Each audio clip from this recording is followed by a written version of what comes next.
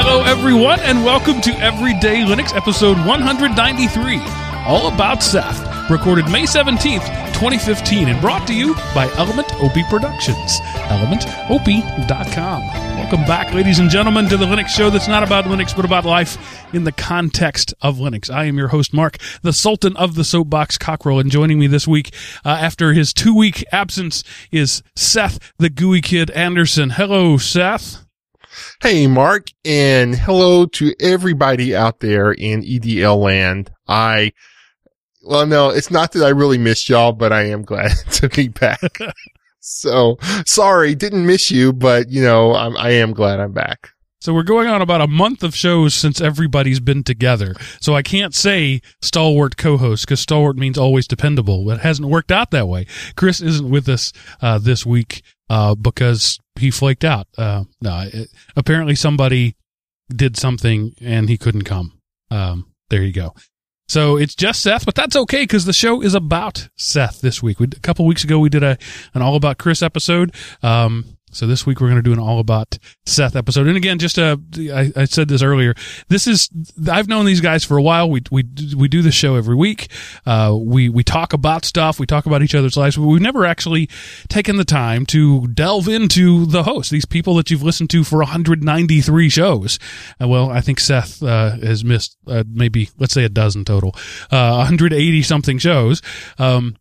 So, let's learn a little bit about these guys. So tonight I'm going to be interviewing our good friend Seth, who's been away in Hawaii for the last couple of weeks. So Seth, let's just jump straight into there. Tell us about the awesomeness that is Hawaii.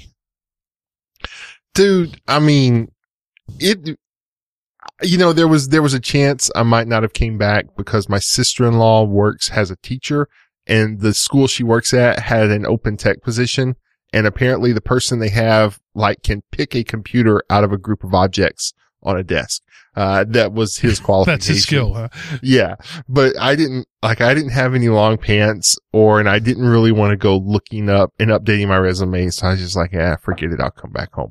But, it was just a great place to visit. You can look off in one direction and there's a mountain. You can turn and look the other direction and there's the ocean. I like mountains. I like oceans. So that's really cool. I enjoyed it. Laid back, kind of slower pace lifestyle.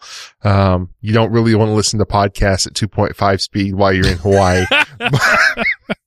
But it's nice to just take it easy. So, do you find that your internal clock slowed down over the 2 weeks that you were there?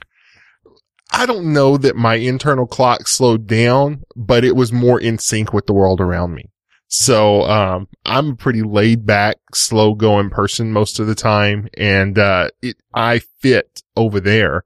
And, the cool thing about it, I spent 3 days in Oahu and then a week and a half with my brother. And since I was only going to be in Oahu 3 days, I said, what the heck? And so I stayed at a resort.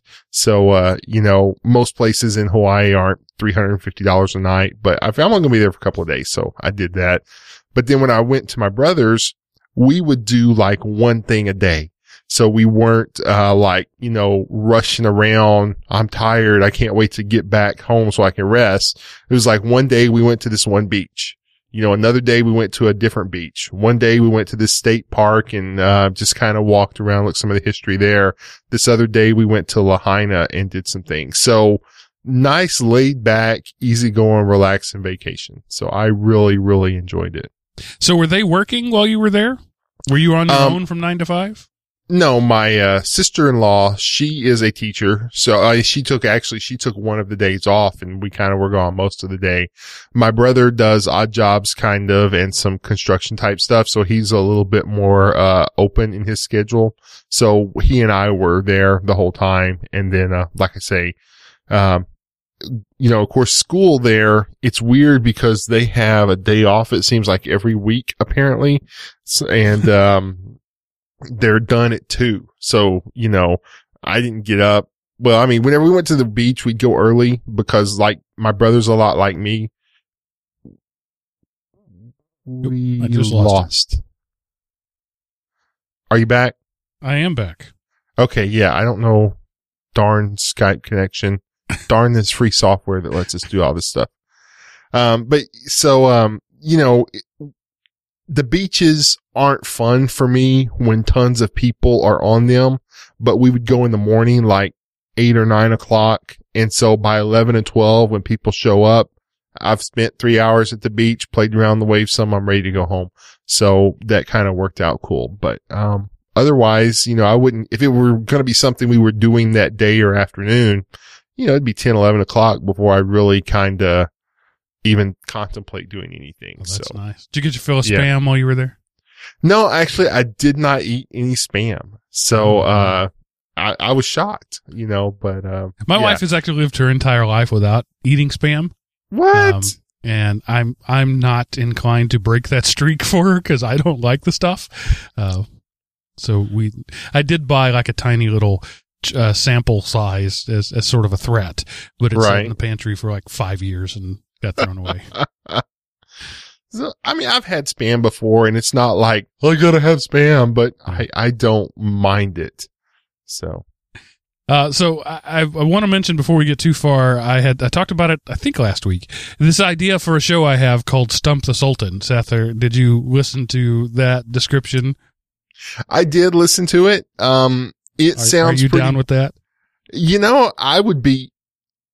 I would love it, but of course I would love to have Stump the Gooey Kid too, because I love making up answers that may or may not be right. I really enjoy that. The one thing I would say is we would each contribute however much money and like the winner picked the charity rather than all contributing the same amount. We're doing Stump the Sultan, so I pick the charity. When we're doing Stump the Gooey Kid, you pick the charity. Well, no, but if you couldn't answer it though. Oh, okay. Then we picked it. So, okay.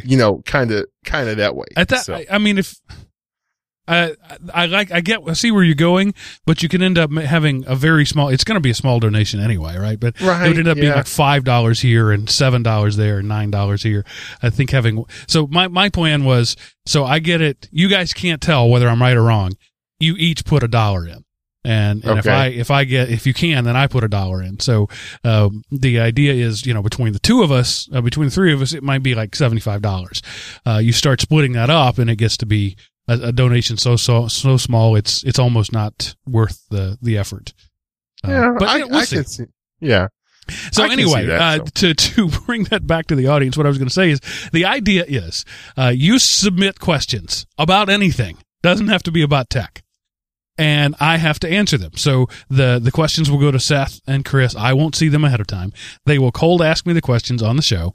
And the idea is not for me to give a right answer, but for me to give an answer so plausible that you don't know if it's right or wrong. So Chris and Seth are the judges. And if I give an answer and between the two of them, they say, that kind of sounds about right, then I win. And if it is right, of course, it's right. But if I give a wrong answer, but it sounds plausible and neither of them can honestly poke a hole in it, then they, I guess we'd have to have the listener would have to give the right answer too. So somehow we'd have to work that out. The details are still in it, but I just thought it would be fun. It was just a balderdash skills just to see how good I am at expectorating bullish stuffings. And then, Seth wants to do it. I don't think, it doesn't sound like the sort of thing Chris would want to do, but if he wants to, we'll do a Stump the Command Line Godfather too. But Seth is in. He wants to do a separate show. That'll be another show down the line. We won't put them back to back, but it sounds like fun. So I say that to say this. If you have questions, send them to either Chris at elementop.com or Seth at elementop.com, and they will store the questions up, and between the two of them, when they think we've got enough, 20 or 30 questions, we'll do a show. So I think it'll be fun. I guess you'll decide whether you think it'll be fun by sending in your questions. Yeah, and I do have a Seth at elementop.com email address. So, yeah. So that way that I won't see any of the questions ahead of time. But speaking of seeing, Seth, you did catch up on some Netflix while you were away. So tell us about your Daredevil experience. Yes, my brother has a Netflix, and so because you had raved about it, and we were like sitting around one afternoon, one evening, what do you want to do? Well, Netflix. I was like, hey, my friend is always talking about Daredevil, and so we watched it, and it was awesome. We spread it out over the week, so a couple of nights we did I think like one or two nights we did 3 episodes, but the other nights we did 2 so we could finish them all while I was there. And even my sister-in-law, she actually enjoyed them. I mean, she wasn't as into the story because, you know, she wasn't into comics, but she was like, that's really good. So, I really, really enjoyed them. So you've seen the whole series? Yes. All 13 episodes. Very, very good. I wanted to hit that point because it's good for comic book nerds, but it's a good story. It's good movie. It's good theater. If you're into, you know, LA Law or anything like that, you'll like this too. So it's really easy to get good spousal approval because the actors are first rate and the storyline is really good. And it's like a slot machine in a casino. There's never a big payoff, but there's a little payoff here and a little payoff there. And it's enough to keep you pushing that bar, looking for more, because every episode gives you just a little bit more and it leaves you just a little bit hungry. And I love that about it. Yeah. And Daredevil wasn't one of my favorite superheroes growing up, so I'm not intimately familiar with his story, but I was familiar enough and they got him close enough. You know, I love the comics, but I don't just want to see the comic book on screen because otherwise, you know, I read that in issue 172 when I was 10, big deal. But it's the character and they're true to his character. But they've just kind of, you know, obviously he came out in like either the 60s or 70s. I don't remember when. So, you know, they've updated it and they've kind of compressed it. But it was really good. Vincent D'Onofrio did a great job playing Kingpin. I didn't like kind of how they portrayed him some, but that could have just been a layer of characterization. Right. And he is set up well, I think, maybe for a season 2 and beyond. Yeah, right. There's a big scene, toward the end of the series, minute 40 of the last episode where Kingpin has this sort of revelation. Right. And the way he tells the story and the way they reveal that is so masterful. Because up until that point, he's Wilson Fisk. And in that moment, he becomes Kingpin. And that is so powerful at that moment. Yeah. If anything, in the comics, Kingpin, you know, he was a big man and he looked fat, but it was pure muscle in the comics. And so he was abnormally large, but he wasn't really super powered. He was just like 400 pounds of muscle and could beat the crap out of you. And so they did a good job of, I think, showing him being super strong, but, or above average strength. But I think they kind of played some of it off a little bit into the clothes he was wearing. But again, it was close enough and it was really good and superb. I loved Foggy. I thought he was great and, just all around. But yes, it's very violent. So if you're squeamish, not for you. But if you can look past it, they weren't violent just for, hey, how much can we outblood 300? You know, they didn't do that. It was integral to the story. And one of the problems with the violence is it's not a, you know when to look away kind of violence because it is so intricately woven into the story. It happens and you can't see it coming. And I mean, you know that they're in a fight, but you don't know how badly this guy's going to get mangled in the fight. So, and the fight is so good that you don't want to look away. So I think that's what makes the violence all the more jarring is that it seems so natural that you really feel it more than, you know, like 300 where the blood is so over the top that it doesn't feel as real. It doesn't feel as violent. Even though it's more gory, it feels less violent than this because it feels so real. When that guy's arm gets, you know, ripped in half, you really feel it because it's just, and which doesn't happen, by the way. It was just an example. You really feel it because it's just such a powerful moment. And I think that's what makes it feel more violent than maybe it really is. It's good, solid PG-13. It's not R, but it's hard PG-13. Yeah, today definitely PG-13. 10 years ago or so, it probably would have been R. Yeah, maybe. For a while there was only PG and R, and there were so many things that got rated PG that were way just like one F word away from being R. That's where this whole PG-13 thing came from. And this one I think is, you know, like maybe one side boob away from being R. It's like that. Right. So I'm glad you got to see it. You also saw Avengers: Age of Ultron. Now you heard my treatment of it. What do you have to say about it? To me, it's like every other number 2 in the Marvel universe. I honestly,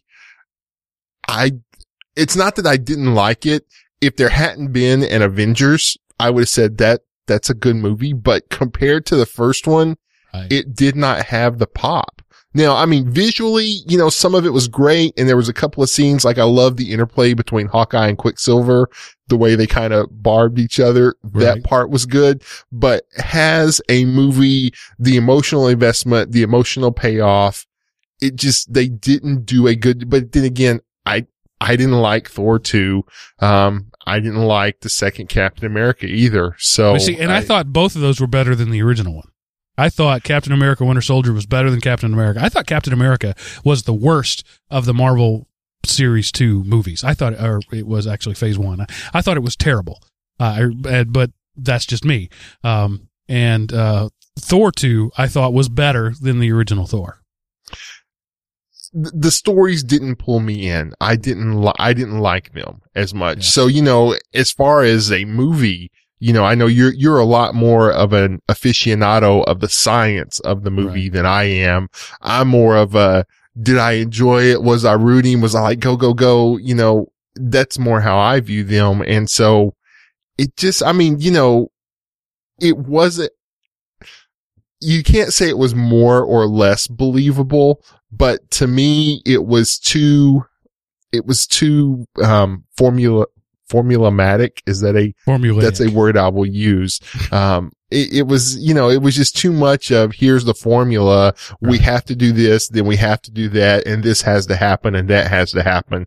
The story didn't grip me enough to where it didn't matter that this was a formula. It was like, oh, here this comes. Oh, here this comes. Oh, and one thing, James Spader was awesome, has Ultron, that voice. He was perfect for that, but he was a weak wimp compared to Ultron in the comics. They did not do him justice. So I think I'll talk a little more about it based on some listener feedback later on, but I think it fell victim to the same thing that the third Spider-Man movie fell victim to, just trying to put too many characters in too small a space. And they just tried to do too much. I mean, Vision could have had his own movie. Right. Ultron could have had his own movie. Quicksilver and Scarlet Witch together could have had their own movie. And they tried to introduce these characters and weave them in such ways that they made you care about them. And as it was a 2.5 hour movie, but it wasn't enough to care about these characters. Yeah, and that's probably the good thing about the first Avengers is there really weren't any new characters in that movie. You had already seen Black Widow, Hawkeye, Captain America, Iron Man, Thor, and you'd already seen Loki. So, Thor came out before. When had we seen Hawkeye? He was in Thor. Was he? I didn't remember that. Yeah, you didn't see a lot, but he was the guy looking up and reported to Nick Fury whenever Thor was at the place and couldn't lift the hammer. Oh, okay. So Hawkeye was there. So again, you didn't kind of know it, and but at least the character had already been introduced, and you had seen a little something of in S.H.I.E.L.D. He's one of the bad people that can that all the other people in S.H.I.E.L.D. say he's better than me just by the way he acts. So you'd already kind of seen him a little bit. All right, so we'll get back to that in a little bit, but I wanted to touch on this a little bit. I'm due to the ordering of priorities on my DVR. My kids had recorded two things at the same time that they had rated as a higher priority than Agents of S.H.I.E.L.D. So I missed the finale of Agents of S.H.I.E.L.D., and that simply won't do. I've been working crazy hours the last few weeks, and that was a late shift for me that night, and so I missed it. So I wanted to go to Hulu. And I just I've played around with Hulu before, but based on my experience with watching Agents of S.H.I.E.L.D. on Hulu, I can now 100% without a doubt say Hulu sucks. So you can watch it on your laptop, and that's free. But why would I want to do that when I've got a Roku already? So I threw the Hulu app on my Roku, and it makes you pay $8 a month to do that. It's free on the laptop, but on any mobile device or any other device, you got to get the Hulu Plus, which is $8 a month. But there was a 1-week free trial. So, okay, great. I'll give it a try. And if it's good, I don't mind $8 a month. I don't mind paying for something that's good. Right. So I signed up for the free trial. I loaded onto my Roku. I started watching Agents of S.H.I.E.L.D., and 4 minutes in, there's a commercial break. What the heck? I'm paying you $8 a month, and you're going to show me ads? And there's no way to skip those ads or fast forward those ads? No, that's unacceptable. And not only that, but the little logo bug for the TV station that's local to Atlanta, CBS 2, whatever it was on there. So they were literally just rebroadcasting me the capture from the air. It wasn't even, that it was an unbranded sort of thing. So I'm paying $8 a month and seeing ads and seeing branding. So I watched the 2 episodes of Agents of S.H.I.E.L.D. and I canceled my subscription, and I will never go back because I just refuse to pay for something twice. I'm fine with either a membership or ads. Those are both methods of paying for things. But you are literally double charging me when you charge me for the service and make me watch ads. And I just will not accept that. So Hulu, now that you've moved to this new model of only Hulu Plus and no longer Hulu and Hulu Plus, which was weird anyway, because there was really no difference between Hulu and Hulu Plus except where you could put it. So now I officially brand you suck. And I wanted to get that out there. It's a reasonable idea, but it's, people often compare it to Netflix, but no, Netflix, for example, I can go to Arrow and see the last 2 seasons of Arrow all on Netflix. On Hulu Plus, you get like the last 4 episodes of the most recent ones. You don't, so it's not even the full catalog. It's just recent stuff that you could probably already get if you went to the CBS or CW, wherever it's playing website. So it's like they're only serving you stuff that you could already get access to. Plus they're making you pay for it. Plus they're showing you ads. And it's a ridiculous business model, and I can't imagine how they're going to survive. Are you kidding? That's a great business model. They're making money on something you could get for free somewhere else. So they're not doing anything. They're taking somebody else's content and charging you money to view it. And not even bothering to rebrand it. That's right. The thing. They didn't even bother to take the logo off of it. It just says, we stole this over the air. We captured this off the airwaves, just like Aereo did. And the Supreme Court shot Aereo down, but for some reason Hulu Plus is okay. Probably because I couldn't skip the ad. That's the difference. Probably. But, I think Hulu Plus is just, they're disgustingly pathetic. And I don't like them. So, yes, we agree on that. So if you're a big fan of Hulu, write me and tell me why. Because I am not getting it. For Netflix, I totally get my value. Plus. Right, so recently they split off. You used to get the DVDs and the streaming was free. And when they split those off, they started literally double charging me. My bill went from $7.95 a month to $15.95 a month. So it literally double charged me. But I still see the value of that. I get the DVDs because I want to see movies that are sort of first run before they're available for streaming. Like just the other day, I got Interstellar. I haven't watched it yet, but it would be a while before I'd get that on a streaming service. So right. I'm willing to pay the money for the DVDs for that. And the streaming service gives me things like Daredevil, and I can go back and watch Arrow, and I can go watch, the other stuff. And so that I'm getting my value there. My kids watch it literally every day, watching their Disney Channel stuff and whatever. And so I get value for that. I get more value than I would pay more. If they went up to $30 a month for those 2 services, I would pay it because I feel that I get value out of that. After just a couple of days, admittedly, I didn't give it long, but just a couple of days experimenting with Hulu Plus, I did not see any value at all. It was negative value.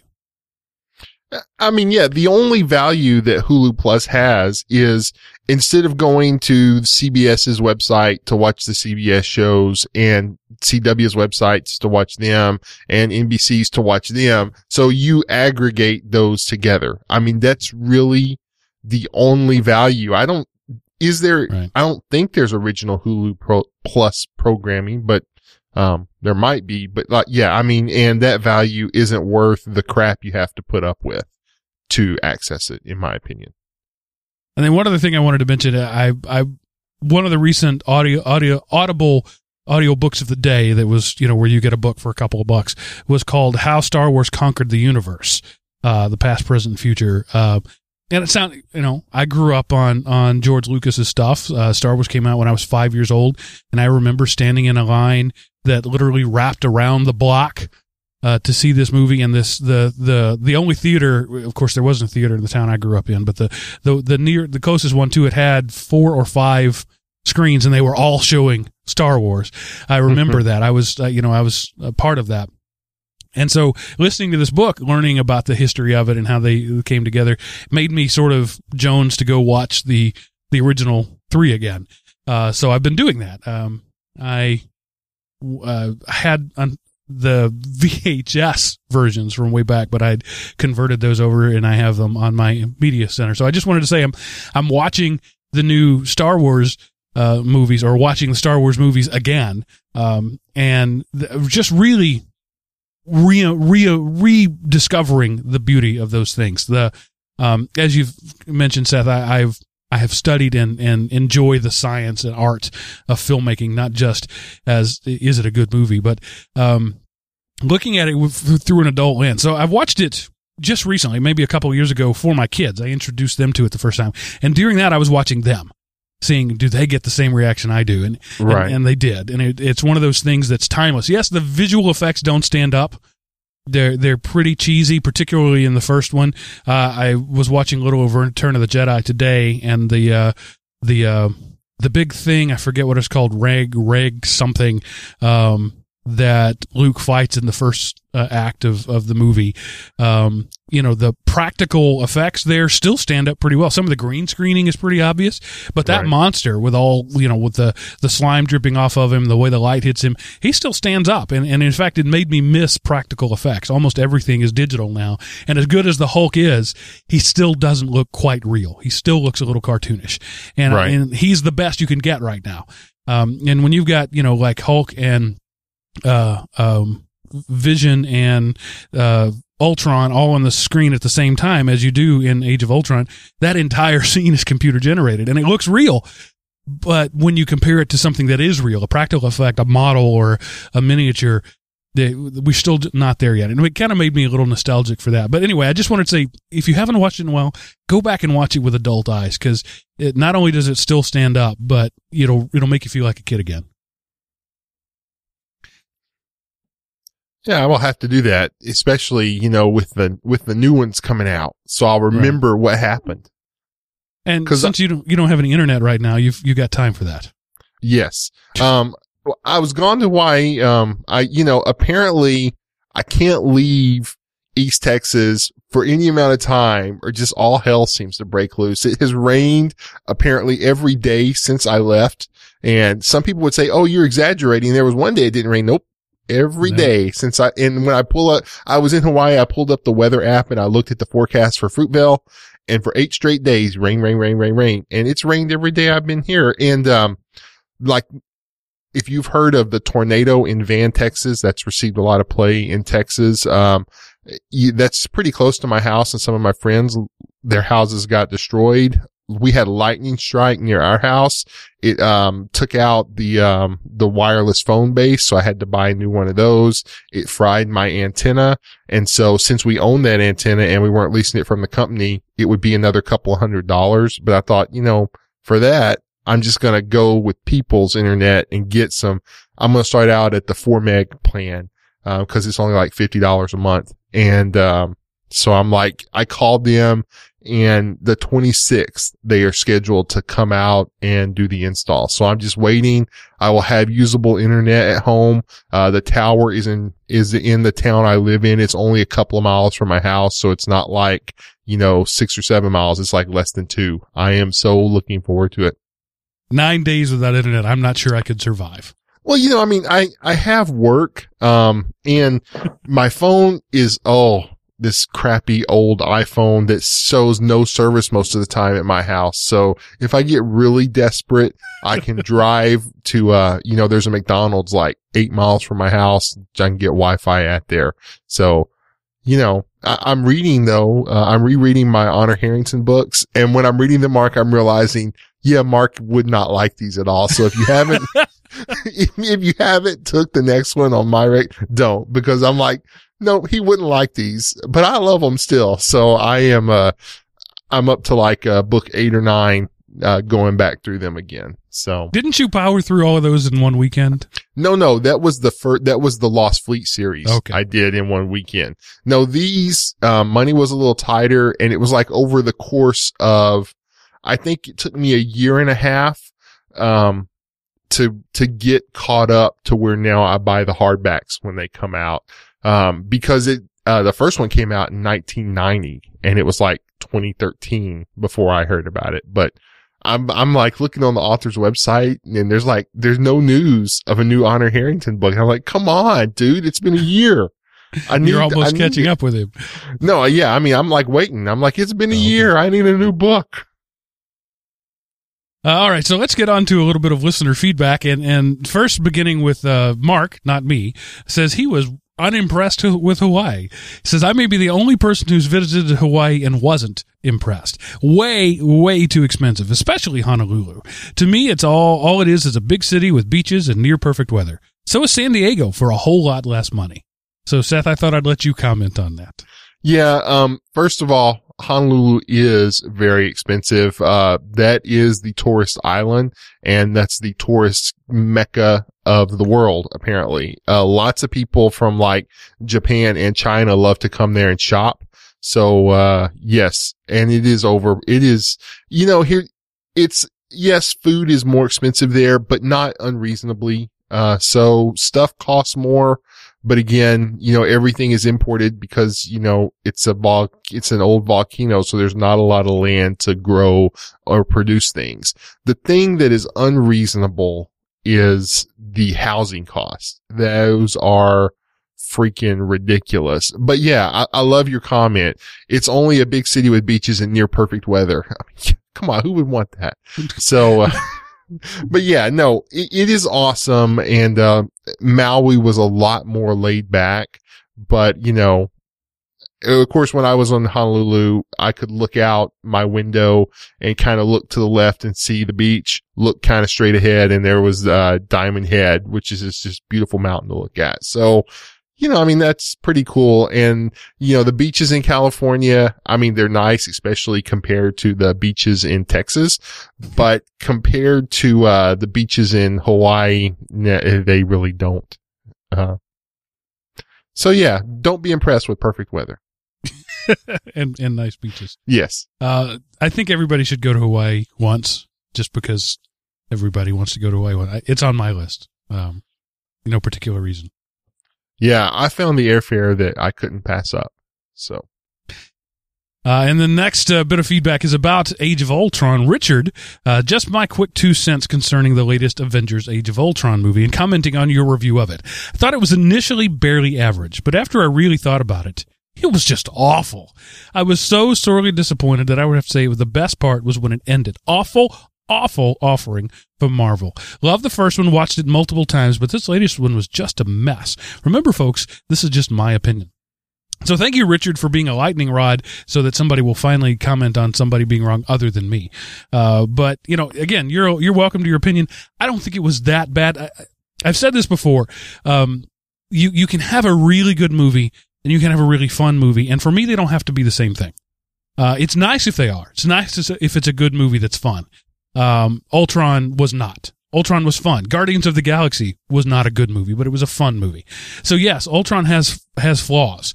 But it was still a lot of fun, a lot of laughs, a lot of good action, a lot of, cool stuff.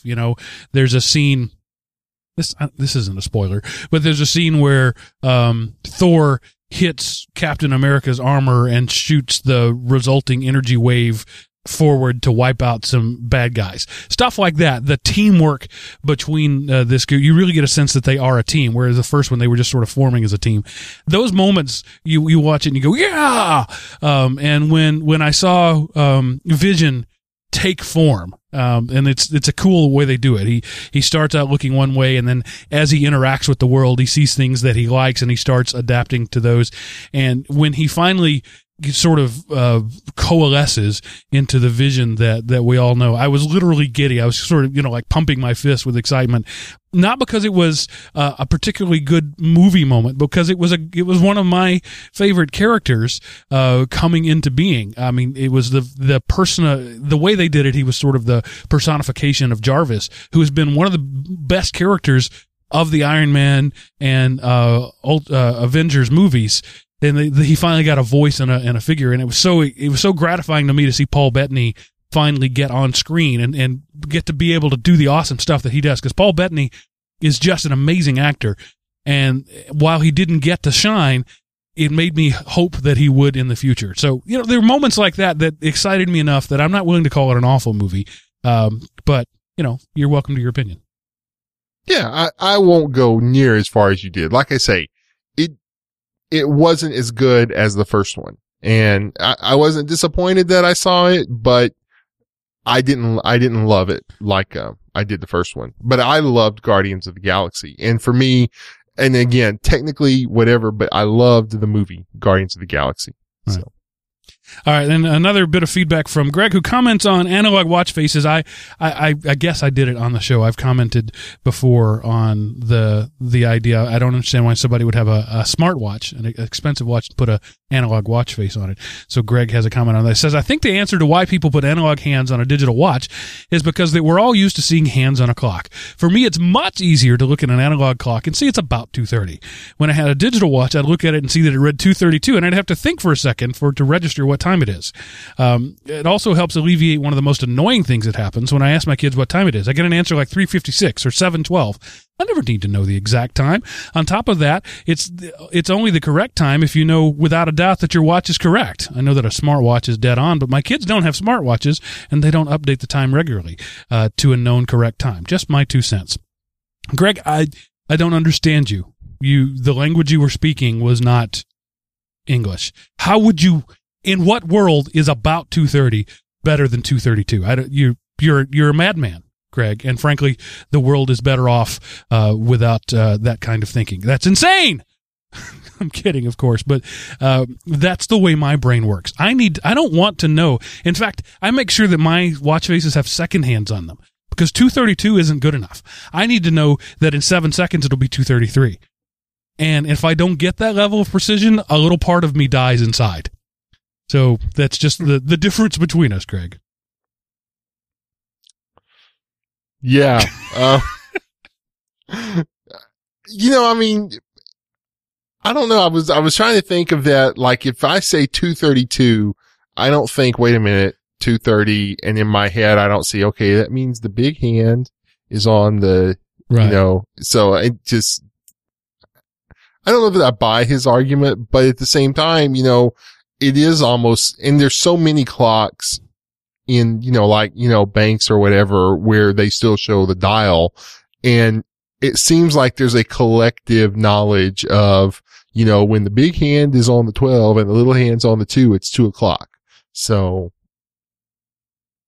Yeah. I don't know. That's just a world of pain, as far as I'm concerned. Why would you want to live your life with uncertainty and inaccuracy? My kids have analog clocks because they have princesses on them, and it's what they wanted. But in my sphere of influence, there is exactly one analog clock, and it hangs in our bathroom because my wife liked the way it looked. And right under it is a digital clock, so I can know what time it is. It's not that I'm incapable of telling time, but an analog clock simply isn't precise, and I need precision in my life. Yeah. So if one of us is broken, Greg, it's probably me. And then lastly, Brian offers a bit of trivia of his own. He says, following up on last week's show, here's some of my favorite tidbits of presidential trivia. John Tyler was president of the United States from 1841 to 1845. He was born in 1790 and died in 1862. Two of his grandsons are still alive today in 2015. John Tyler's son, Lyon, was born in 1853, and Lyon's sons, Lyon Jr. and Harrison, were born in 1924 and 1928 and are still with us. Dude, he was a mighty spry old man. Yeah. So, you have to be 40 to be president. 35. So 35. Okay. Yeah. So he was minimum of 35 in 1841. So, and he had his sons. He died in 1862. Well, it said right there it was 1790. Just do the math, Mark. Well, his son was born in 1853. Right, and he died in 1860. So he was 63 years old when his son was born. Am I doing that math right? I am. No, 1790 to 1853. That's 63 years. Right. Yes. He was born in 1760, and then he was 1790. Yes, 63. 1790 to 18. Yeah, and then John Lyon was 69 and 75 when his sons were born. Spry old men. Wow. That's some longevity in that life, in that family right there. Yep. 75 when your kid is born. There are comments I could make about that, but they're not fit for a family show. I guess there's hope for me yet. Oh, okay. And we got just a little bit of news. We'll come back to that. But first, I just want to talk, like I said, this is the Seth show. So I want to get on. I'm going to interview our good friend Seth, and then we'll come back and do news if there's time. But I don't want to short Seth. So let's just start at the beginning. Seth, you've made mention in this show that you live in the town of Fruitvale, Texas. And have you been there your whole life? Yes. I mean, I moved away for college, and after college I was gone for a while, but I moved back home. So that is, where I was, I wasn't born at the house, but that's where my parents lived when I was born and still live there today. And you're not just a geek living in your parents' basement. You're taking care of your elderly parents at this point, right? Right. Well, I'm more like watch over them. So, they are 70. Dad is 78 and mom will be 78 later this year. So they still can get around, but like when stuff needs to be done around the house and, make sure they don't do something stupid and give their money away to a telemarketer, or find some long lost Nigerian prince, on an email or a Facebook post. So I help out. I help keep the place up, and then I don't really take care of them, but I kind of watch over them and my aunt who is mentally handicapped. All right. And you mentioned, as this audience knows, we met in college, and actually we knew each other through school circles tangentially. We both competed in the same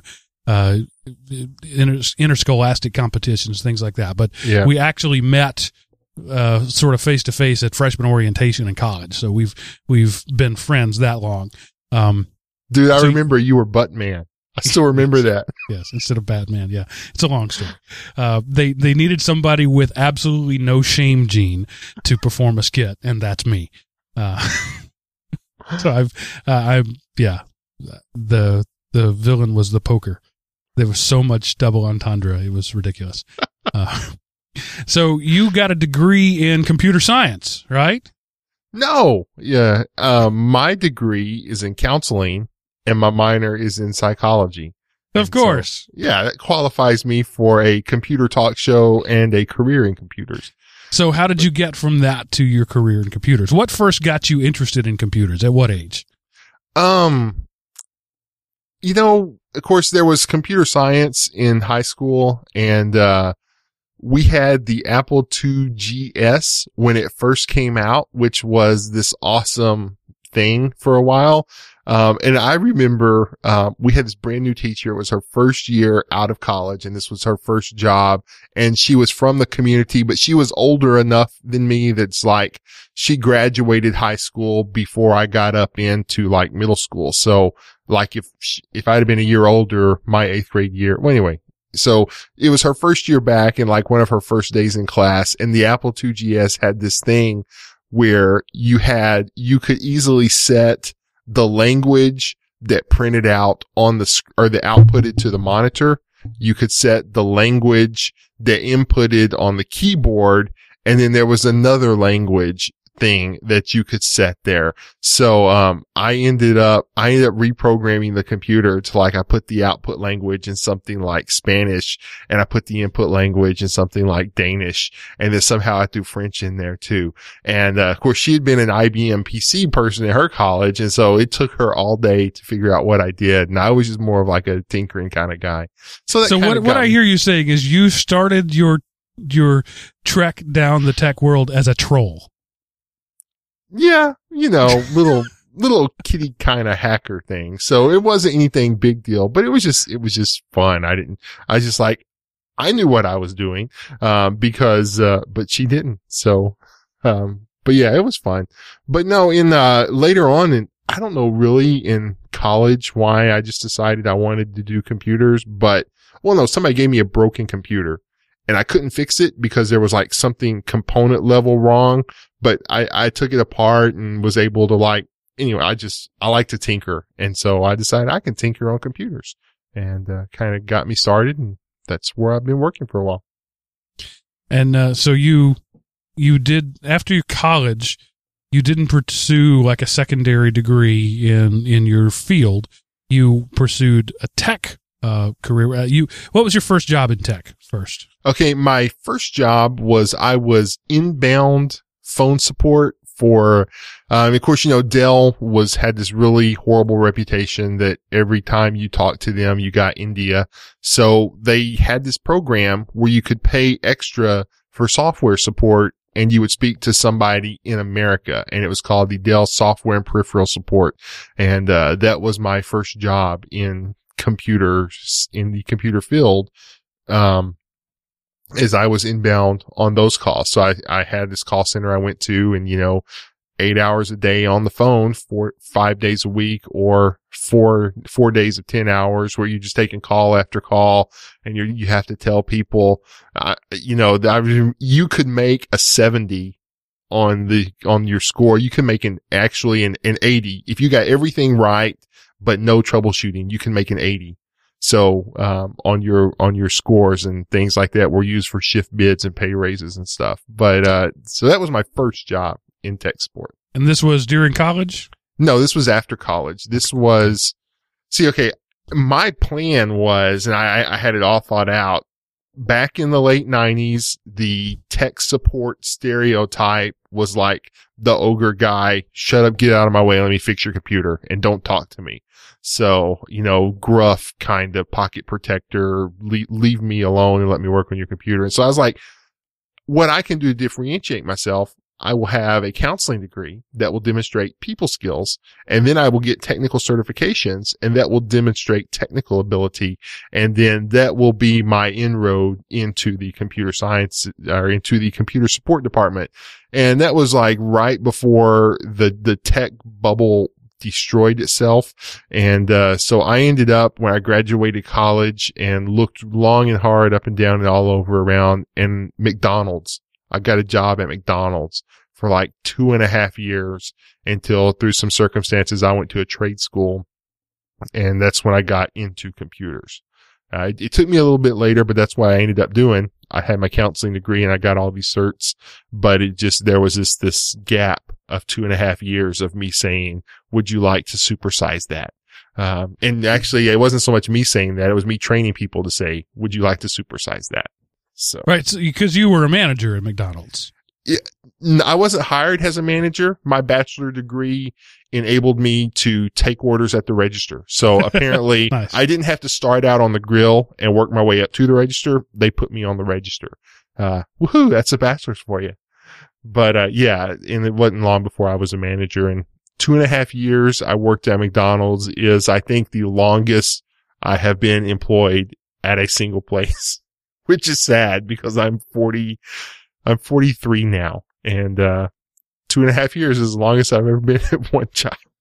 43 yesterday, I'd like to Yes. point out. Happy birthday. Thank you. So you went from McDonald's, you said you went to a trade school. It was one of those live and eat and breathe certification sort of places, right? It wasn't just a prep or a prep academy. It was like, I it was the equivalent of college level courses. It was, you were meeting 3 nights a week for like a few months studying the Microsoft stuff. So you had somebody lecturing, you installed, you had a couple of computers there that, you were connecting them to and installing Active Directory and, adding stuff like that. So it wasn't just a memorize this test, but it was, there was lecturing, there was books, and then there were some simulations, and then there were practice tests for you to practice as well. But the thing about this school, and the reason I chose this one, is they had this package of all these different things. And if you did them all in 1 year, you would get your money back. And so, I was like, oh, I can do that. But after a couple of them, I ended up getting a job. And, so I didn't finish my schooling. Anyway, it turned out to be the owners of the school were lying crooks. And, it took me a few years to get a refund back for the unused portion, but that's a whole other story. It got me in the door doing tech support, and then, I bounced around for a while between some other jobs, and then I went and got some more schooling later on. And actually, I'm probably overdue for some guided education because, I do better whenever I have a classroom and a teacher to say because when I say, oh, I'm going to learn this, don't really do it.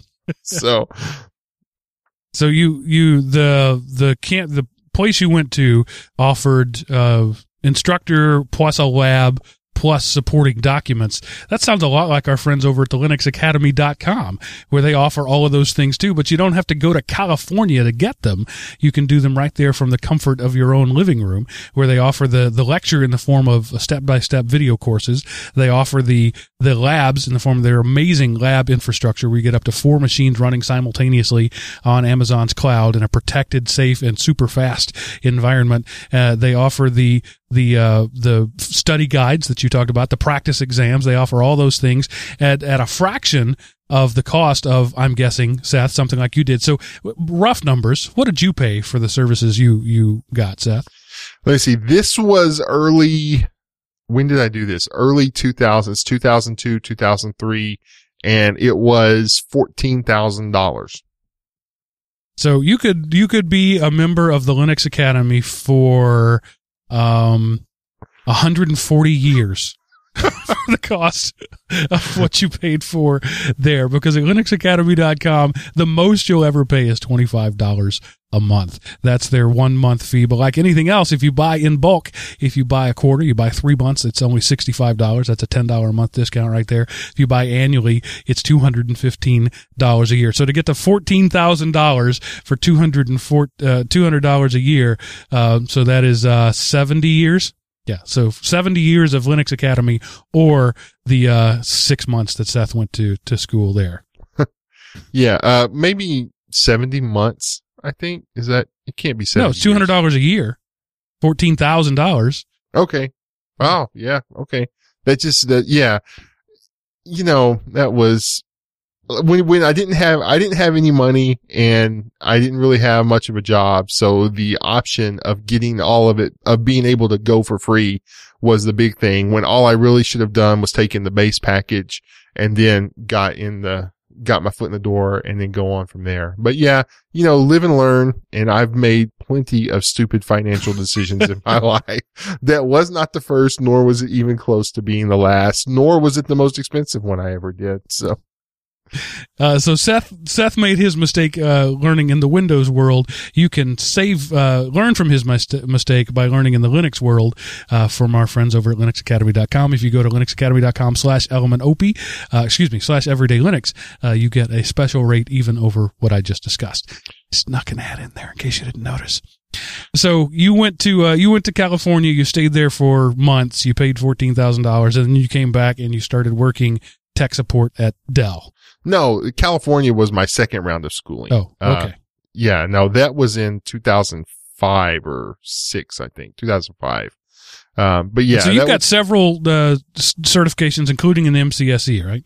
Yes. Actually, I think later this year, my last MCSEs will expire because I had 2000 and 2003. And, I think I actually had a total of 4 because you could get with certain courses or with certain exams, you could get, an MCSE security or MCSE whatever. And so, I never updated to the 2008 or 2012. So my MCSEs will go away when 2003 is, when it is officially no longer supported. Microsoft no longer recognizes the certifications that they entail. So I'm about to lose, I'll still have some of my CompTIA stuff and CIW, but, I'll have lost my MCSEs. So at some point in that process, some guy you know who worked for a school district called you up and said, "Hey, I need somebody to work for me." Tell me about that experience. Yeah, it was cool. I was working in Louisville, which is like about 90 miles from my house.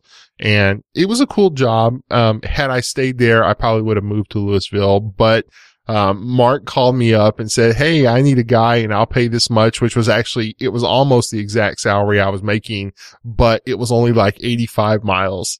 Ooh, 5 miles. But it wasn't through rush hour traffic both ways. So even though it was only like 5 miles shorter, it saved an hour. It saved more than an hour on my day in driving. And it was through the country and it got me in the education field. And it was something you know, a lot of people like want to be a manager or whatever, and maybe some point, but I actually enjoy helping the end user. So, whether it was in your education, you're helping teachers, or on the phone, you're helping people, or tech support I do now, I'm helping the people in the law firm.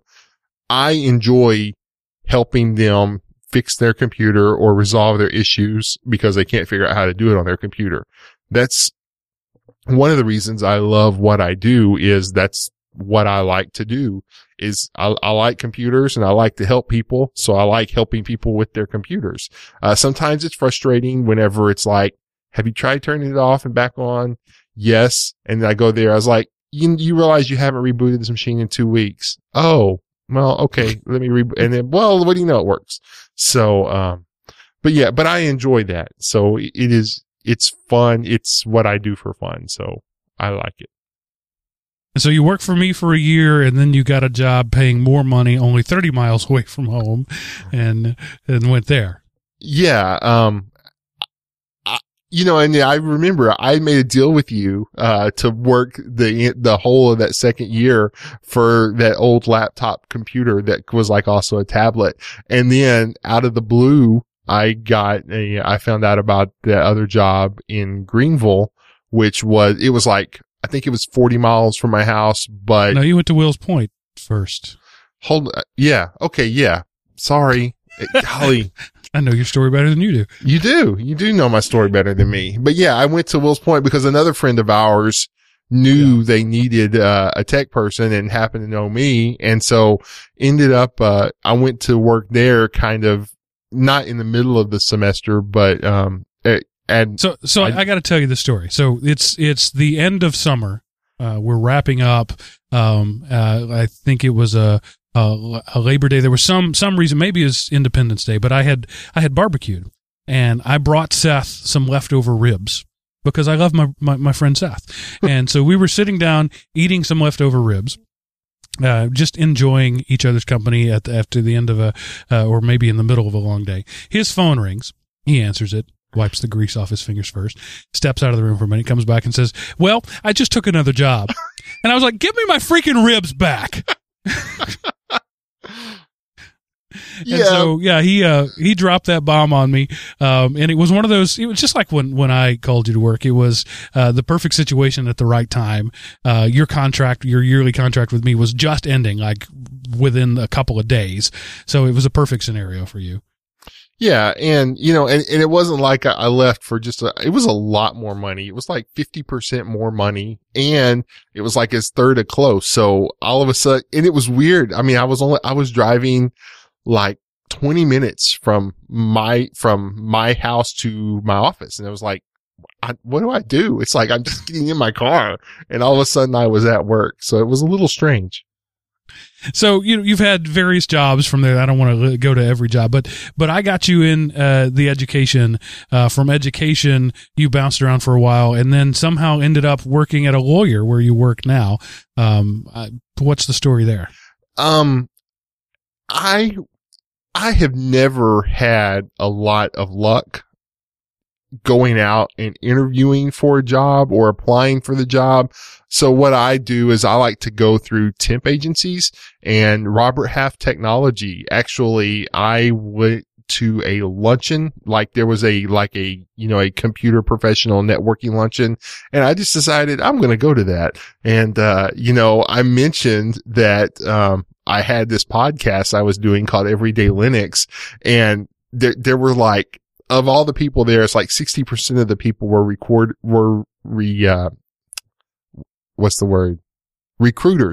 And then like 40% were technology professionals. So they heard the word Linux, and it didn't matter what else I said after that. So I had all of these cards, and it was about, I think, 3 months from the date of that dinner before I had this job. And it was cool because they did all the lead work. I showed up for the interview, and then they offered me the job. And so I was like, hey, that's cool. So it's making more money than I've made before. And the drive is right at the limit of how far I would like.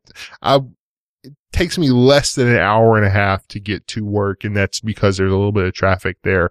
But my parents worked in Dallas. And when I was a kid, they would drop me off at my grandparents who lived in Dallas, and there's nothing around Fruitvale, and that's not as true as it used to be. But if you were going to go eat or go see a movie, you're looking at an hour drive. So if you live out in the country, you city people are thinking, I don't understand it. But if you live in the country, if you're going to go somewhere, you've got to go somewhere. You can't walk down the street and hit 10 different restaurants and movie theater. You got to drive someplace. And that's also part of the Texas culture. Right. Texas is very car driven. I amaze people here in Atlanta where it's a commuter city, but everything is really packed in. It's one of the things I like to, the comparisons when we talk about the traffic here in Atlanta. It's roughly the same population as the Dallas-Fort Worth Metroplex, but in half the square miles. So everything's really packed in. And, for a Texan, you'll drive 4 hours for lunch. If it's a good steak, sure. It's a very car culture. So yeah, if you're judging Seth for being this polluting gas hog driving 90 minutes to work, I drive 23 miles, and some days it's 90 minutes. So it just depends on where you are and what you do.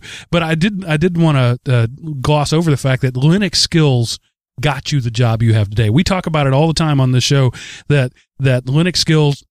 When I do my Linux Academy ads, I talk about that too. The thing is, the reality is, and Seth is living proof, that simply mentioning the word Linux can get you job offers. Yeah. And, and granted, I didn't get hired in a Linux position, but when he was going through, they throw these questions at you, and it was like, I didn't know them all, but I knew enough that they could tell I didn't just go through and do a keyword search. So, if you say it, you'll get nibbles. And if you know anything, you'll get some hits, and then you can kind of go from there. So.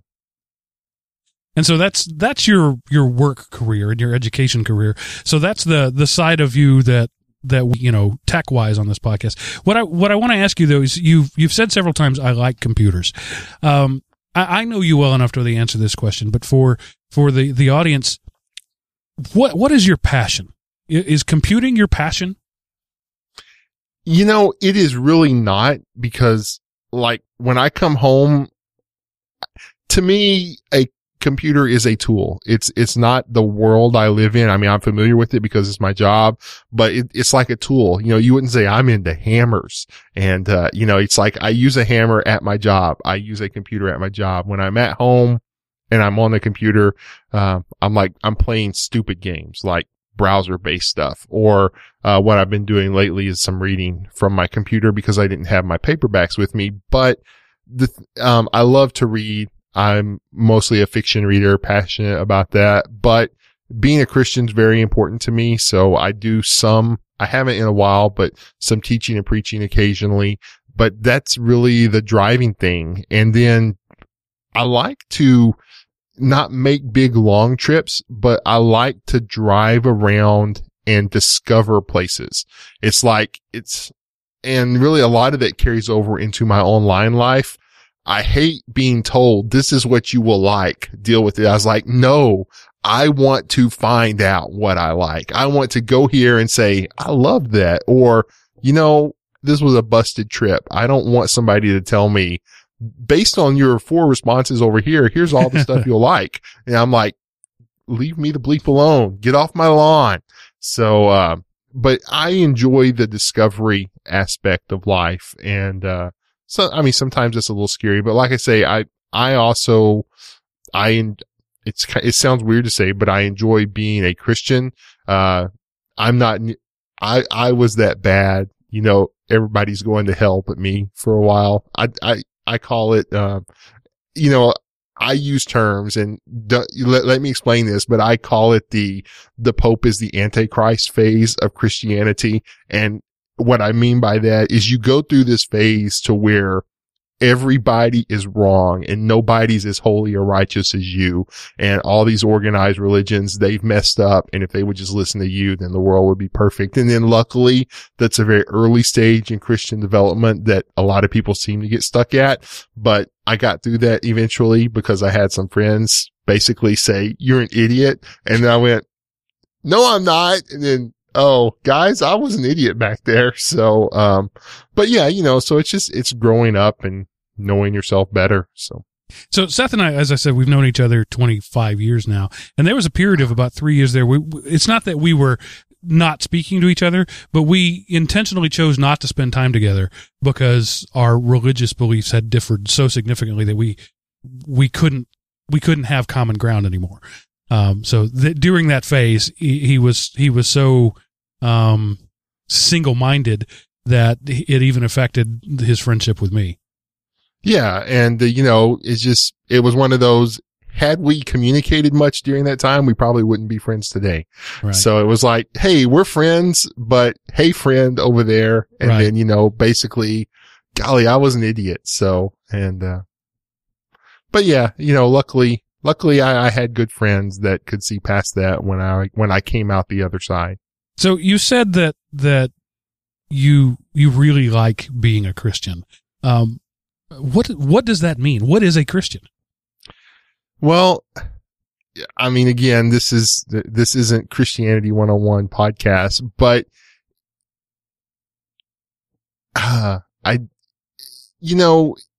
it's not the religious thing of, you go to church and things like that, but it's, and just putting it basically, that you need help to get through life. And Jesus is, some people say a crutch, but it's not a crutch. It's more of a security blanket because I can't handle life by myself, even though I'm kind of a loner type person.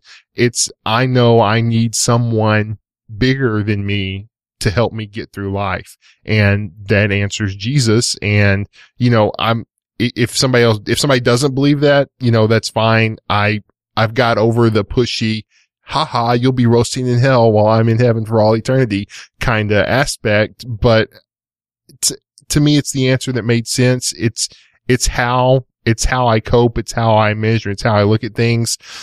Sometimes I don't do a very good job of looking at them that way, but it's the lens I try to view life through and try to interact and, challenges me to be a better person and not because I'm not the arbitrator of what's right or wrong. It's not up to me to decide what's right. It's up to me to either, search the scriptures, seek counsel from other Christians to figure out what's going on and what's right in the world. So and just the community aspect of Christianity,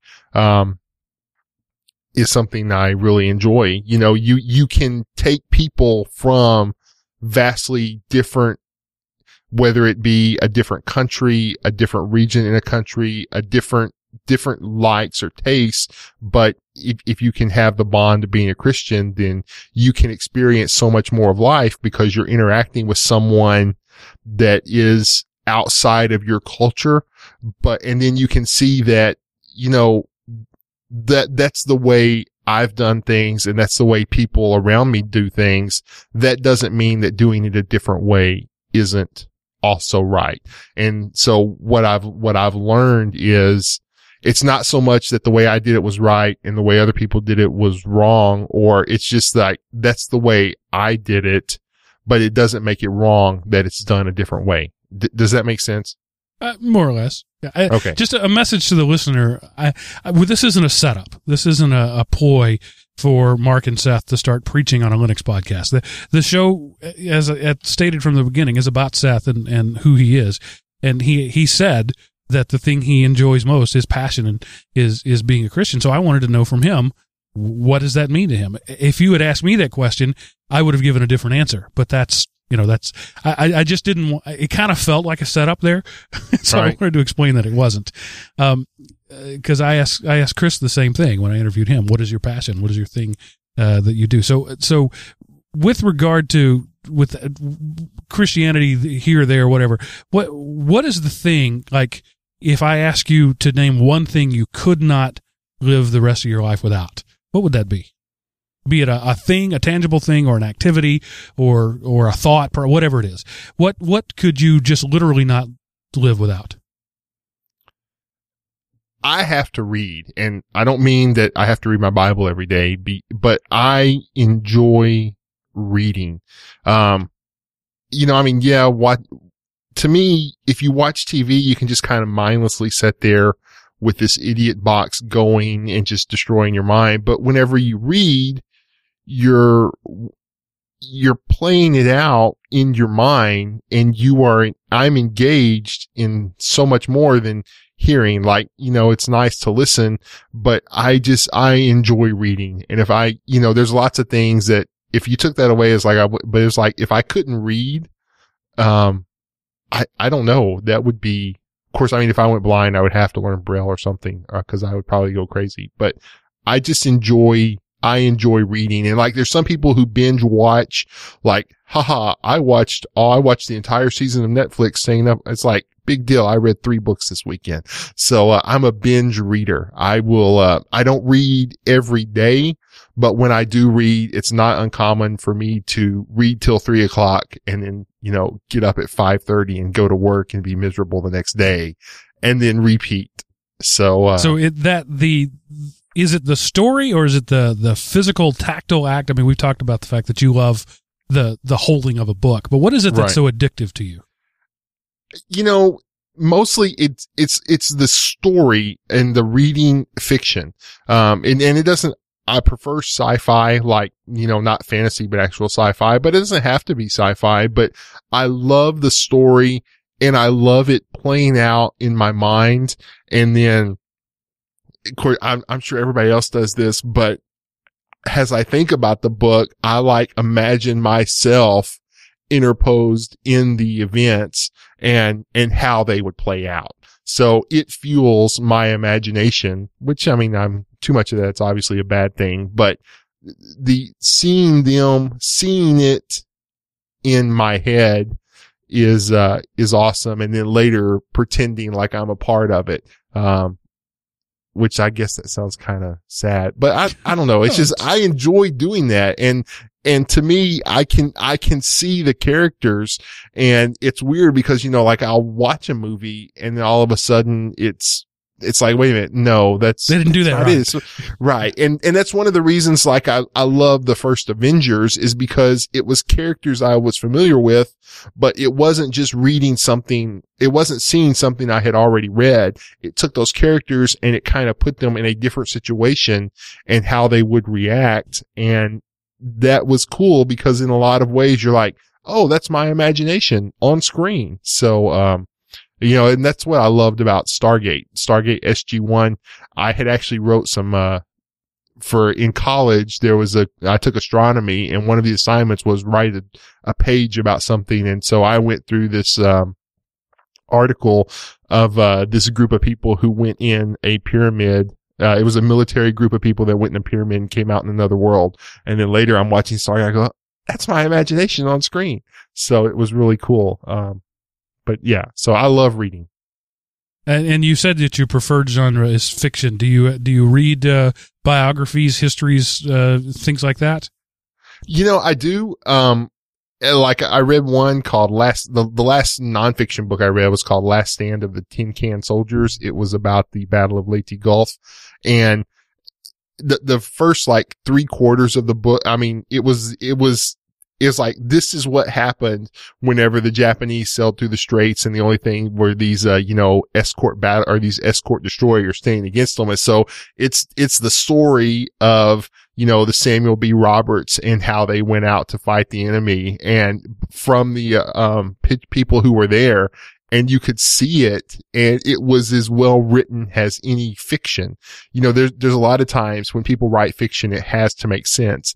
But when you write the truth, it's like, wait a minute. But no, he did such a wonderful job of taking the stories of the survivors and weaving them into an account and piecing them in the order. And it was just like, you could see this little tiny destroyer fighting these cruisers and battleships hopelessly outgunned. And it was amazing to you're reading words on a page, but you're watching the ship go through the water, sailing to its certain death, to protect the people who it would be like, well, anyway, it was just awesome because, you're watching them go through the waves. You're watching the enemy shoot them. You're watching them fire at the enemy, and the enemy's shocked because this little tiny ship is charging them, and they don't know what's going on. And anyway, I love the stories, obviously. Yeah, I think humanity, I'm going to speak for a while because Seth is obviously parched and needs a break. I think humanity in general is, story is built into us. We tell stories. You go to a party, and what you will see is a group of people standing in clusters telling each other stories. That's how we communicate. We are allegorical beings. We learn from the past. We project the future. Everything we do is a story. And I think one of the greatest skills in life is to be able to tell an entertaining story. The people who become celebrities are the people who tell stories or act out stories. And what Seth is saying there, this charge there, from the beginning how it's going to end because it happened 50 years ago, 60 years ago, whatever it was, and just like, watching Star Wars, right? That when Luke and Darth Vader are fighting, Luke's not going to die. You know that because he's the hero, but that doesn't change the sense of peril when you're in it, right? And You're reading a story, a well-written history. That the South is going to lose the Civil War. But if an author is writing the story well and telling it well, you're on the side of the rebels thinking maybe they can pull this thing off, even though you know that they can't. So yeah, I think you consume your stories in the form of reading. Not everybody does, but I think humanity is designed, or however you want to put, whatever you believe, we evolved to be, whatever it is. We are storytelling, story consuming creatures. And that's evident in our media. It's all about stories. And the best storyteller wins. So you prefer the science fiction. You like to put yourself into the future. Do you prefer utopian or dystopian stories?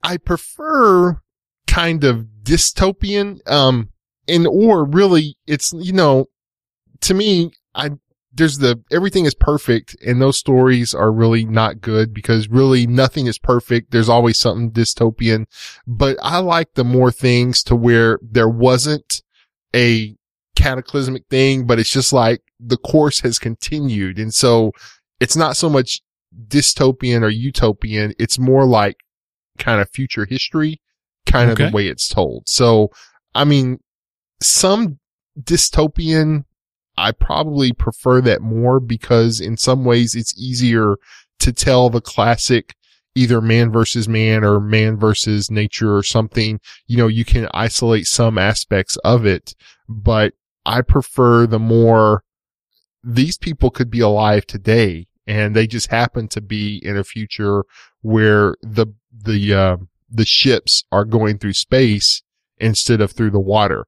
And that's like the only difference. So but then again, like I say, I enjoy good history too. And when I was younger, I loved fantasy. I've kind of gotten away from that. I don't know why, just because, but yeah, I mean, when I was listening to Chris's show, I was like, dude, I used to play D&D all the time. And so, but I guess because I kind of moved away from D&D, I also kind of lumped in fantasy and everything and just kind of moved away from it. So, going back to a thread, was your move away from fantasy and D&D related to your jerk Christianity phase?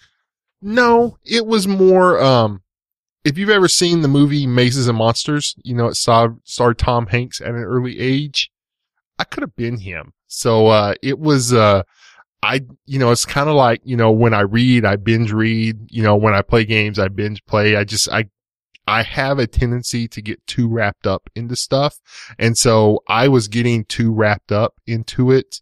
So I just kind of quit. And then because I kind of chose to starve that so I wouldn't get so wrapped up in it, I just kind of quit reading the fantasy kind of sword and sorcery swashbuckler kind of stuff as well. So it wasn't so much, I was a Christian before I started playing D&D, and I would still argue that all that is imagination, and much like anything, you can go overboard on anything.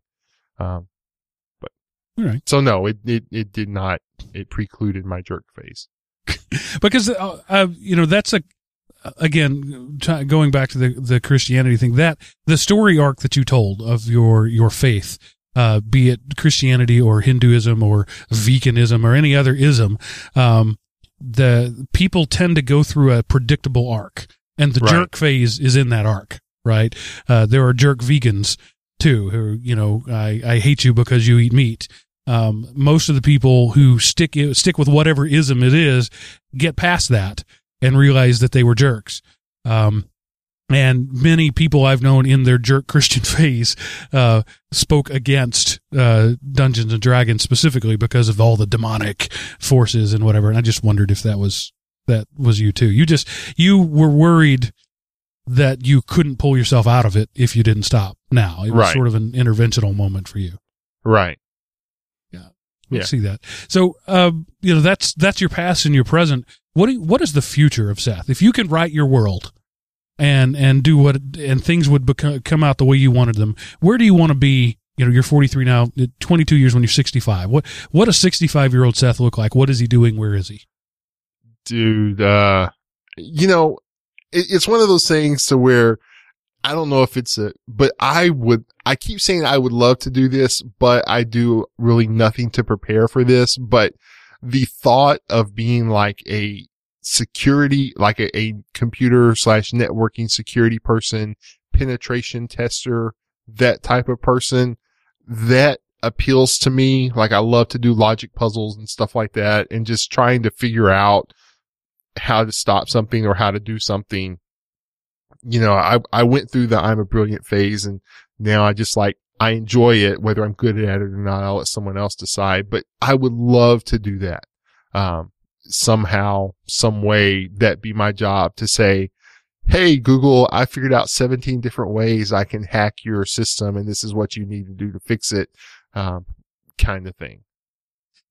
I will come back to that, but I want to touch on what you said. You went through your brilliant phase. I know you. You're a smart guy. You're a top probably 2 or 3% of the world guy.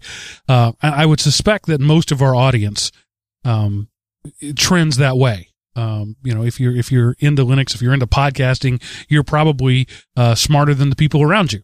But that's an arrogant thing to say, but it's probably also true. Sometimes arrogance has a basis. And I know you, Seth. You are a brilliant guy. You have spent most of your life being smarter than most of the people around you.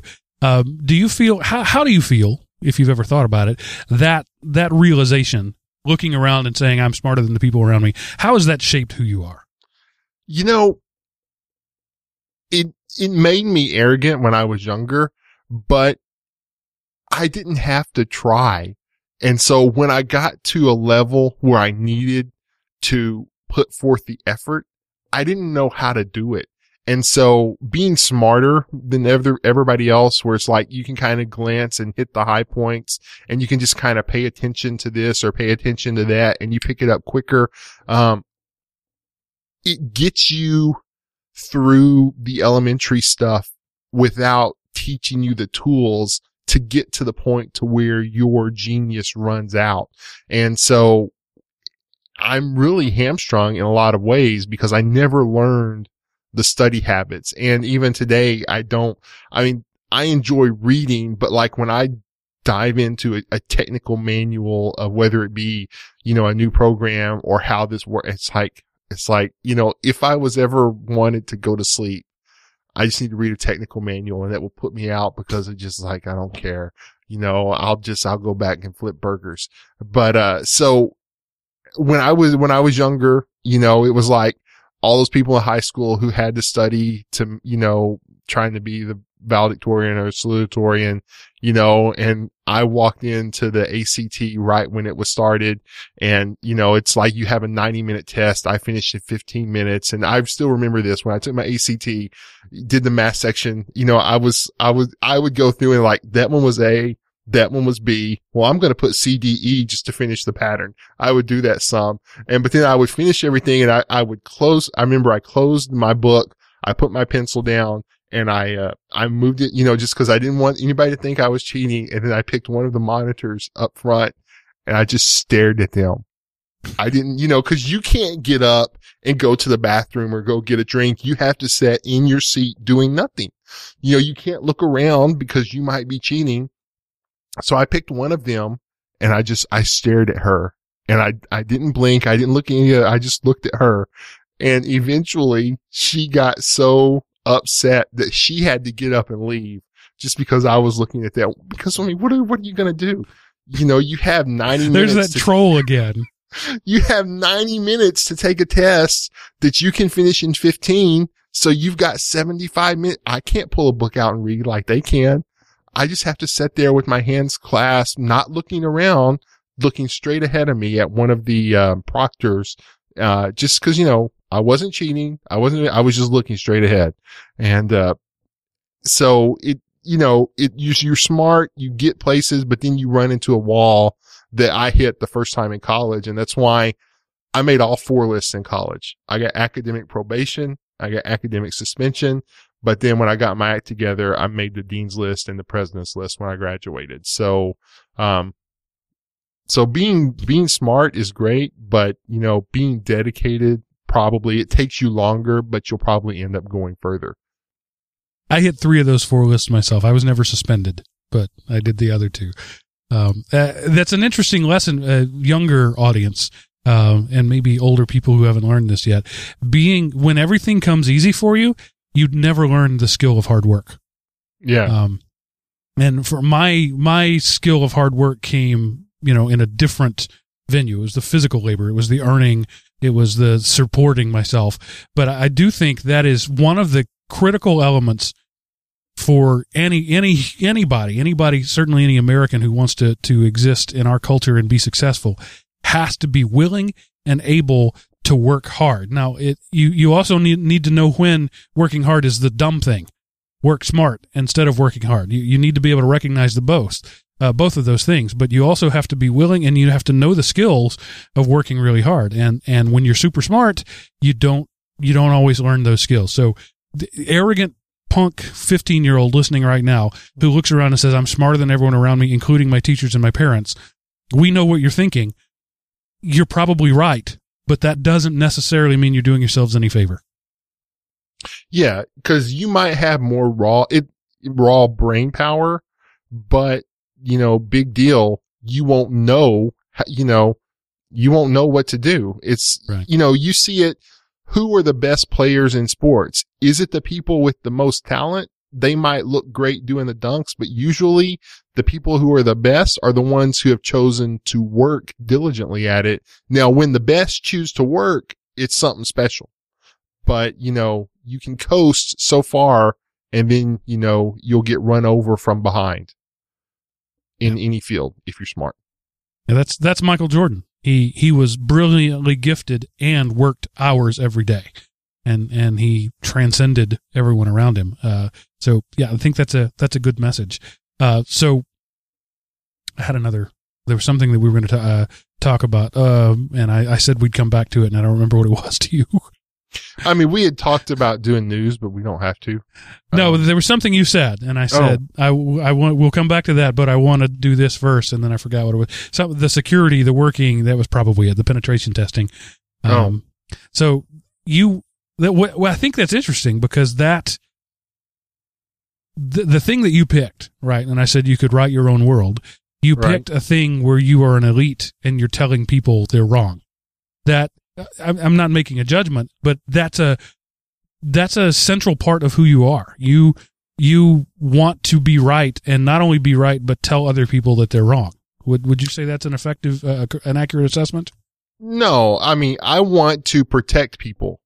So, it's like, I want to show you where you're vulnerable. Yeah. And I probably made that sound more condescending than I meant to, but by you want to be right and tell other people that they're wrong. It doesn't mean that you're being a jerk about it. You're being helpful about it. But that it's that education thing that we already touched on earlier. You enjoy working with people and talking with people. But you also, it's important to you that you have something in your hip pocket that they don't. I would agree with that. I could see that. So yeah. And again, because you're so smart, it doesn't happen often. Do you find yourself uncomfortable among your superiors?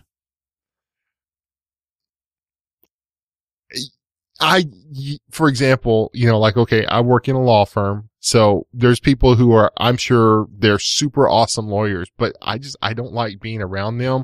I don't know, just because, I'm not like the upper class people. I'm more middle class kind of guy, but I don't have anything to say, and I don't like being a part of something where I don't know what's going on. It's one thing if I'm trying to learn what's going on and I just haven't figured it out yet, but I don't know what they're talking about and I don't care. So just go away. So probably. And, because I was one of the smarter kids in school, that didn't happen a lot. So where I was among people who, could best me in everything. Like I remember, I would do things like I would take on the entire class in chess. So, and I would usually win because I knew how to play and they only knew how the pieces moved. So I'm a pretty decent chess player. Seth kicks the snot out of me every time we play. So I just want to say, and again, I want to clear the air of arrogance out of this whole discussion here. Let's just be adults and talk about it. Seth is a genius level IQ. I mean, he has a piece of paper saying so. We're not being arrogant in discussing it. It's just, it's a much a part of who he is as anything else. And so I just wanted to get that out there. I'm asking what may seem like uncomfortable or leading questions, but it's all in the under the purpose of getting to know him better. So you grew up being smarter than everyone you know. And then you came, I liken it to, the NFL, right? So you've got this standout college player who's better than everybody in the state. And then he goes to high school player, standout high school player. I think I said college. Then he goes to college and there's like 5 of him instead of 1 in the whole state. There's 5 on his team, right? But he's still the best. Then he goes to the NFL and he finds out that everybody there is as good as him. The entire team is built around people who were the best in the state at what they did. And that's when you find these people who, it's very rare somebody who performs at superstar levels right out of the gate at the NFL. The reason is they've hit that level. They found everybody who's as good or even better than they are. And your moment, you said, for you, when you got to that point, was you got to college and you started being challenged. Right. And it wasn't that you couldn't do the work. It was just that you didn't have the skills. You hadn't prepared yourself to do the work. So you got through that. Do you feel now that have you had another experience like that post-college? I mean, it's more like, I realized that the core IT skill set that I used to get me to my platform is, it's pretty much obsolete, and the stuff I've built on it, that's kind of getting obsolete too. I've got to the point to where I have to go in and retrain, whether that's, you know, I buckle down and I commit to the Linux Academy and I just say, okay, an hour a day when I get home, I'm going to do that. Or, you know, hey, I'm going to go back to school and I'm going to get a degree and whatever. It's kind of like a lot of what you were talking about, the neuroplasticity thing last week. I need to re-engage in education just for, you know, career, personal life things. And so I see myself at that point, and I just, you know, I'm not quite where I have to yet. And unless I have, like, I would write my research papers in college, like, a lot of times the day before they were due, or in some cases a couple of hours before they were due, and do okay. But I work better under the gun. So, you know, but yeah, so I need to do that. I need to re-engage my learning centers that I really haven't had to, because I learned what I knew, what I did so well that I didn't have to really learn anything new for quite a while and still be able to get by. And then I had a basis to kind of go, but now I've got to kind of, here's a good word for you. I've got to pivot my skills in order to align with the current direction of technology. That's one of the things I like about the technology field is you're never done, because technology's never done. You're always having to learn. I like that about that. I could say, I don't know, correct me if I'm wrong, lawyers, but I would say you could reach a point in law where you're done.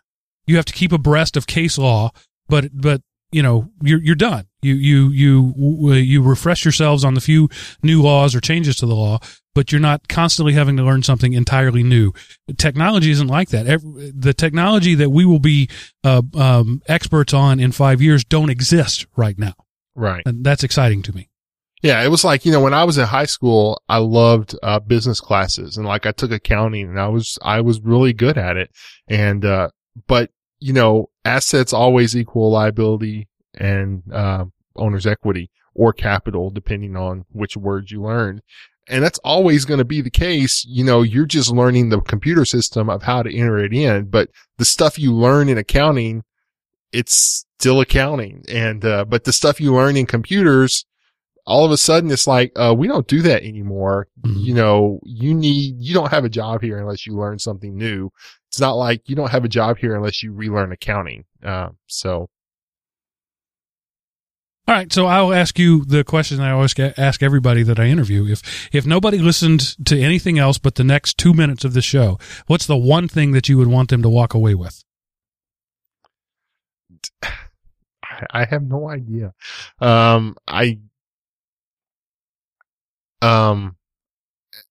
It is cool to, one of the things I do on this show, I listen to, you know, the phrase, I eat my own dog food, and I listen to the podcast, and I hope people realize that the buffoonery / appearing stupid, a lot of that is just more, that's the shtick I play, and that's not necessarily who I am. So I would like to think I'm at least a little smarter than I come off being on the podcast. And that's true. We have adopted characters on this show, and we're genuine, honest people, and we're never everything that we do is an aspect of who we are. Right. But I'm not really as bombastic and arrogant at work every day as I am here on the show. I'd get fired if I was. Right. That's a part of my personality that I play up for the show. Seth isn't really as much of a country bumpkin as he plays on the show, because he's being a foil to me. Again, that's an aspect of of his character.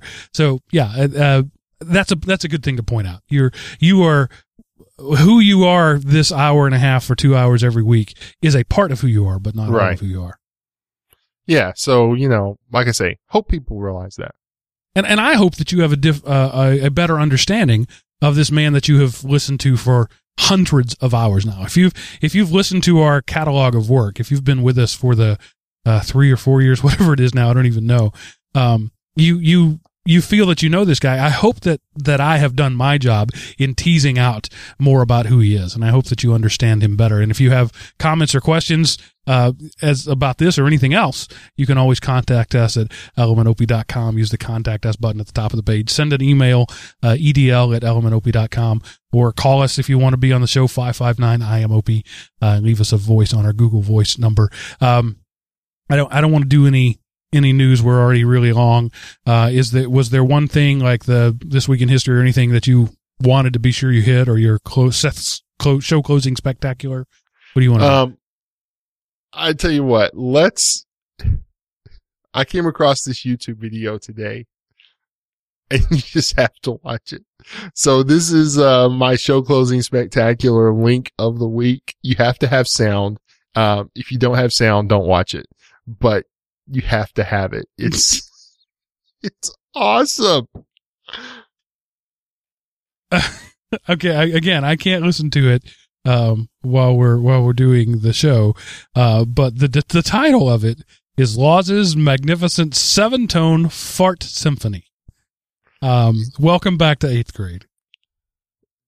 Sorry. I do have a low sense of humor, a very low brow sense of humor. I have to apologize for that sometimes, but yes, I do think this is funny. So, but the way he did it is awesome. So you have to listen to it and then see the explanations. It is great. And I will when we get off the, like I said, I can't do that audio in this audio. But that is a slice of Seth right there. Was his 7-tone fart symphony. I guess that's it. The only thing left to say is, thanks for listening, Seth. Thanks for being here. Thanks for being so honest. I know I asked some rather pointed questions in maybe some embarrassing ways. I hope you understand that was not my intent. I didn't mean to embarrass you, but I appreciate your honesty and openness. And I love you, and I want this audience to love you in the way that I do. So thanks for being here. If you guys want Chris and Seth to interview me in this way, let us know. As bombastic as I pretend to be, I'm like Seth. I'm kind of uncomfortable talking about myself. I would rather be the character than the person. But if you want to do it, then we'll do an all about Mark show. Let me know. Maybe you've hated both of these. Let me know that too. So again, with this show is driven by your feedback in more ways than I think most people realize. But next week we'll be back to our regular scheduled program. We'll do probably a lot of news since Seth brought that whole element to the show. We didn't do a news segment, and he brought it, and it's become like the biggest part of the show. And I think what makes us super relevant, and God, I catch myself using the word super far too often. It's what's made us more relevant than we were and made the shows more timely. Because again, you can get the news anywhere, but we get to comment on them, and that's what I like about it. So we'll do a heavy news show next week because we've missed it with Seth being gone. And then, if you have somebody that you want us to interview, if you have a distro that you want us to review, we did have a request for distro review. I think Chris is going to be working on that in the near future. But again, let us know what you think, because what you think drives this show in very big ways. So, having said all that, I'm going to say that ends this episode of Everyday Linux.